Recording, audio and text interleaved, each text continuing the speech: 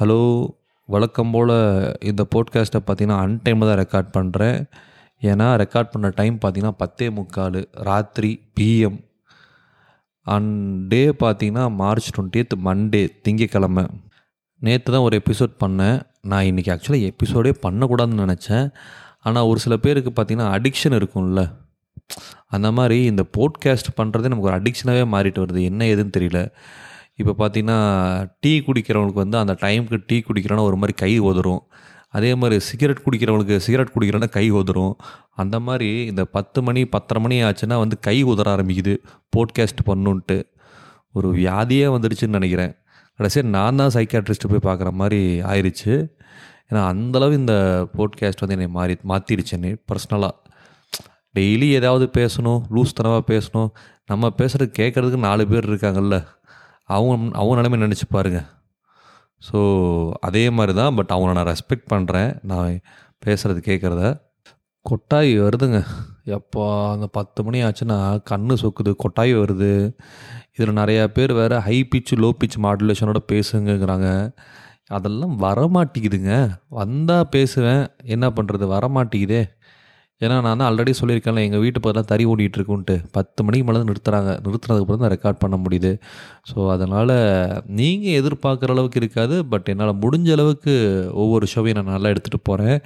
சரி, வளன்னு பேச விரும்பலை. இன்னைத்த ஷோ எதை பற்றி பேச போகிறேன்னா, பெட்ஸை பற்றி பேச போகிறேன். கண்டிப்பாக இப்போ பார்த்திங்கன்னா ஒவ்வொரு வீட்லேயும் பார்த்திங்கன்னா பெட்டுன்னு சொல்லி எதாவது வளர்த்துக்கிட்டே இருப்பாங்க. காமனாக வளர்த்துறது பார்த்திங்கன்னா டாக்ஸ், அப்புறம் கேட்ஸு, அப்புறம் பேரட்டு, கிளி, நாய், பூனை, இந்த மாதிரிலாம் நிறையா அனிமல்ஸாக வளர்த்திட்டு இருக்கிறாங்க. அது ரொம்ப நல்லது. ஏன்னா அது வந்து ஃபிஷ் நிறையா வளர்த்துவாங்க நிறையா வீட்டில். ஸோ ஃபிஷ்ஷுக்கு ஒரு ஸ்பெஷாலிட்டி இருக்குது. இந்த மாதிரி அனிமல்ஸ் ஜென்ரலாகவே அனிமல் வளர்த்துறது மூலிமா என்ன ஒரு ஸ்பெஷாலிட்டினா, நம்மளோட ஸ்ட்ரெஸ் குறையும். அண்ட் மோரோவர் வந்து நம்ம இந்த மாதிரி ஒரு அனிமல் மேலே ஒரு பாசம் காமிச்சா கண்டிப்பாக அதுங்களும் நம்ம மேலே பாசம் காமிக்கும். இது நான் வந்து நிறைய இடத்துல எக்ஸ்பீரியன்ஸ் பண்ணியிருக்கேன். இப்போ நான் வீட்டில் இருக்கேன் பார்த்தீங்களா, இப்போ இந்த இடத்துல வந்து ஒரு ஸ்ட்ரீட் டாக் இருந்துச்சு. அந்த ஸ்ட்ரீட் டாக்கு நான் கொஞ்சம் கொஞ்சமாக அந்த எலும்பெல்லாம் போட்டுட்ருந்தோம். சிக்கன் மட்டன் சாப்பிடுவோம். அப்போ அந்த எலும்பெல்லாம் போடும்போது அந்த டாக் வந்து சாப்பிட்டு போகும். எனக்கு சின்ன வயசுலேயே டாக் வளர்த்தணுன்னு ஆசை. ஆனால் எங்கள் அம்மா வந்து டாகே வேண்டாம். ஏன்னா டாகுன்னு நிறையா மெயின்டைன் பண்ணணும். அது ரொம்ப ரொம்ப கஷ்டம். அது குளிக்க வைக்கணும், அதுக்கு வேணும் ஃபுட்டு கொடுக்கணும், அதுக்குன்னு யூரின், பாத்ரூம், டாய்லெட் வந்தால் கூட்டிகிட்டு போகணும், மார்னிங் வாக் ஜென்ரலாக இருக்கணும், அப்புறம் டாக்டர்கிட்ட கூப்பிட்டு போகணும். ஏகப்பட்ட கமிட்மெண்ட் இருக்குது. அதனால் எங்கள் அம்மா சுத்தமாக எதிர்த்தாங்க, டாகே வாங்கக்கூடாது அப்படின்ட்டு. ஏன்னா எனக்கு அந்த கனவு சின்ன வயசுலேயே இருந்துச்சு, நமக்கு ஒரு நாய் இருக்கலாம் பெட்டா அப்படின்ட்டு.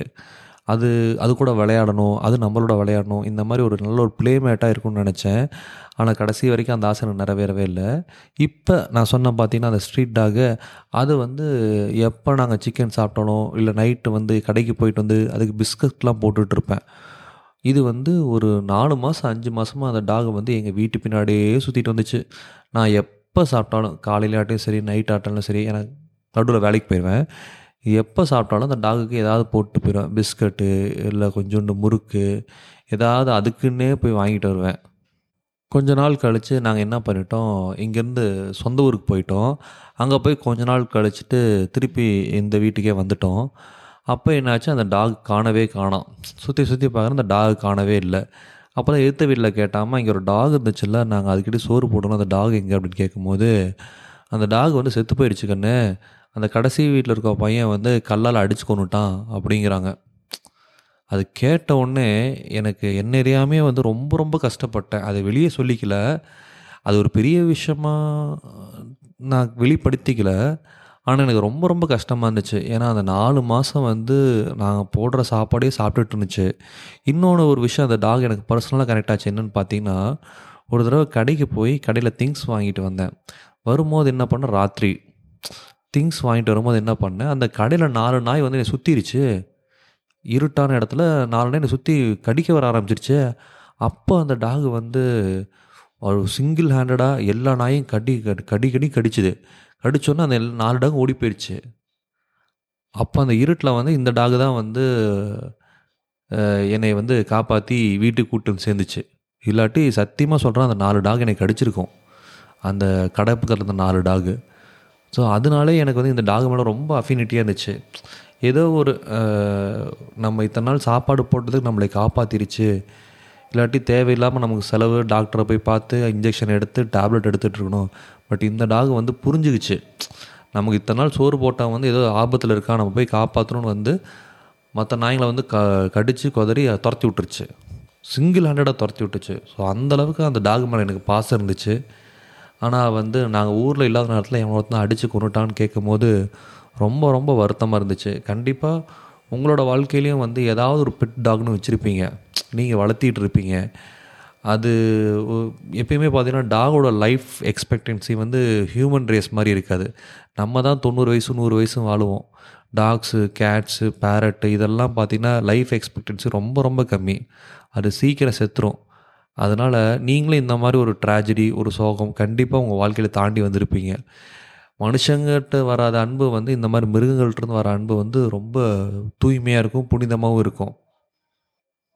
சரி, இது வந்து என் வாழ்க்கையில் நடந்தது. இந்த இவ்வளோ இன்ட்ரோ ஏன் கொடுத்தேன்னு பார்த்தீங்கன்னா, டாக்ஸ் வந்து ஒரு ஹியூமனோட லைஃப்பில் வந்து ஒரு முக்கியமான ரோல் ப்ளே பண்ணும். அதே டாக் தான் வந்து பீகாரில் ஒரு ஸ்ட்ரீட் டாக் இருந்துருது. அந்த ஸ்ட்ரீட் டாக் என்ன இருக்குது, இந்த ஹோலி வந்து மார்ச் 8 வந்து கொண்டாடினாங்க பீகாரில். அப்போ ஒரு தருதர் என்ன பண்ணியிருக்கான், அந்த டாகை ரேப் பண்ணியிருக்கிறான். அவனை எந்த ஸ்லிப்பரில் அடிக்கிறது, அந்த டாகை ரேப் பண்ணியிருக்கிறான், அந்த ஒரு ஸ்ட்ரீட் டாகை பீகாரில். இதை வந்து அங்கே இருக்கிற அந்த லோக்கல் சிசிடிவி கேமரா பார்த்திங்களா, அதை கேப்சர் பண்ணிருச்சு.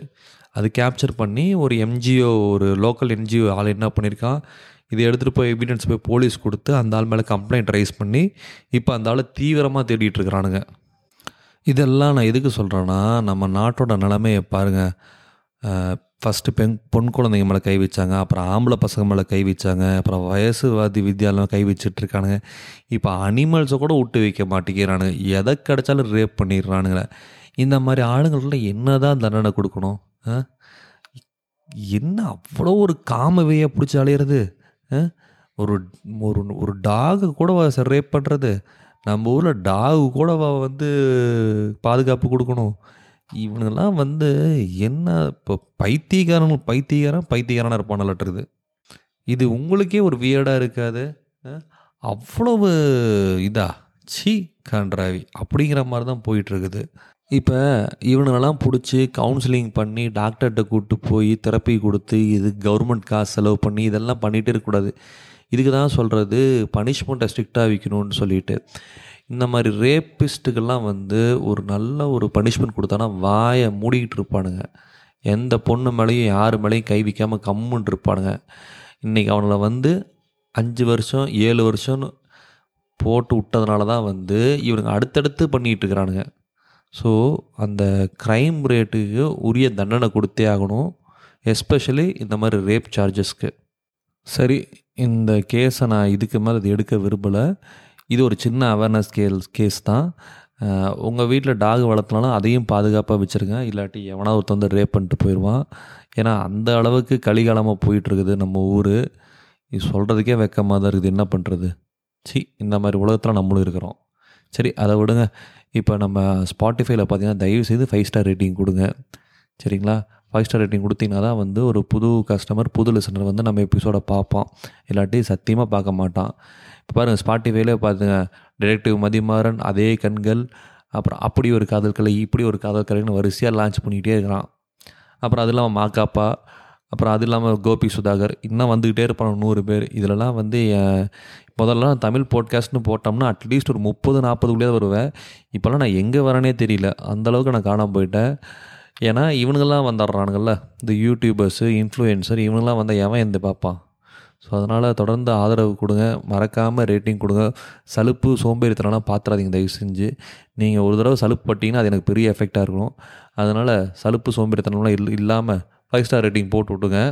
போட்டு விட்டிங்கன்னா கண்டிப்பாக வந்து அது எனக்கு தான் ரொம்ப பெனிஃபிட்டாக இருக்கும். நான் போய் ஒவ்வொருத்தனாக போய் மார்க்கெட்டிங்லாம் பண்ணிகிட்டு இருக்க முடியாதுல்ல. ஸோ அதனால் நீங்கள் ரேட்டிங் மட்டும் போட்டிங்கன்னா புது யூஸர் பார்த்து எனக்கு ஃபீட்பேக்கு சஜஷனாக கொடுப்பான். அது என்னோடய ஷோக்கு ரொம்ப ஹெல்ப்ஃபுல்லாக இருக்கும். ஸோ இன்கேஸ் நீங்கள் போட்டுட்டிங்கனாலும் உங்கள் அப்பா மொபைலு, உங்கள் அம்மா மொபைலு, உங்கள் தம்பி, தங்கச்சி, சொந்தக்காரங்க யார் மொபைலாக இருந்தாலும் சரி வாங்கி ஸ்பாட்டிஃபைல 5 ஸ்டார் ரேட்டிங் கொடுத்துருங்க. அப்படி பண்ணிங்கன்னா எனக்கு இன்னுமே பெனிஃபிட்டாக இருக்கும். தயவு செஞ்சு இந்த ஹெல்ப் பண்ணி விடுங்க. அதுக்கப்புறம் என்ன சொல்லணும்னு நினச்சேன், சஜஷன் எழுதி கொடுங்க. தென் பார்த்தீங்கன்னா ஸ்பாட்டிஃபைல ரிவ்யூக்குன்னு ஒரு ஆப்ஷன் இருக்குது. நீங்கள் அதில் கூட ரிவ்யூ கொடுக்கலாம். ரீசெண்டாக அந்த ஜாவித் இக்பால் கேஸ், இந்த பாகிஸ்தான் சீரியல் கில்லர், அதுக்கப்புறம் இந்த ஜுன்கோ ஃப்ரூட்டோ அந்த ஜப்பனீஸ் கேர்ள், அதை தவிர இந்த 2-3 தான் வந்து இந்த மாதம் வந்து எனக்கு தெரிஞ்சு ஒரு கம்ப்ளீட்டான எபிசோட் அப்லோட் பண்ணது. மிச்சதெல்லாம் பார்த்தீங்கன்னா இந்த ஷார்ட்ஸுங்கிற மாதிரி சின்ன சின்ன பிட்டாக அப்லோட் பண்ணியிருக்கேன். கண்டிப்பாக திருப்பி ஒரு நல்ல ஒரு ட்ரூ க்ரைம் கேஸோட அப்லோட் பண்ணுறேன். வெறும்னே ட்ரூ க்ரைம் கேஸாக எடுத்துகிட்ருக்கிறது ஒரு மாதிரி இருக்குது. ஏன்னு பார்த்தீங்கன்னா ஃப்ரம் சொல்யூஷன் பெர்ஸ்பெக்டிவ் ஏதாவது கொடுக்கணும்னு நினைக்கிறேன். ஏன்னா இந்த கேஸ் எல்லாம் பார்த்தீங்கன்னா ஒரு ப்ராப்ளத்தை தான் ஸ்ட்ரெஸ் பண்ணுது. சொல்யூஷன் பெர்ஸ்பெக்டிவ் ஏதாவது யோசிச்சுட்டே இருக்கேன். ஏதாவது ஒரு ஐடியா கிடைச்சா நம்ம அதை பிச் பண்ணலாம் அப்படிங்கிற மாதிரி. கண்டிப்பாக சீரியஸாக சீக்கிரம் வந்துடும் சொல்யூஷன் கொடுக்குற மாதிரி. அப்படியே கொஞ்சம் பாசிட்டிவாக மாற்றணும்ல. ஸோ அதனால் இந்த போட்காஸ்ட்டை இன்னும் வேறு ஏதாவது பண்ண முடியுமான்னு நிறைய யோசிச்சுட்ருக்கேன். நீங்களும் ஏதாவது இருந்துச்சுன்னா சப்போர்ட் பண்ணுங்கள். கண்டிப்பாக உங்களோட சஜஷனை எடுத்துக்குவேன். ஸோ சப்போர்ட் பண்ணுங்கள். Keep supporting me. நான் திருப்பியும் நாளைக்கே வருவேன் இன்னொரு எபிசோடோட. பை. ஏன்னா அடிக்ஷன் ஆயிடுச்சு. நீங்களும் பொறுத்துக்கோங்க. பை.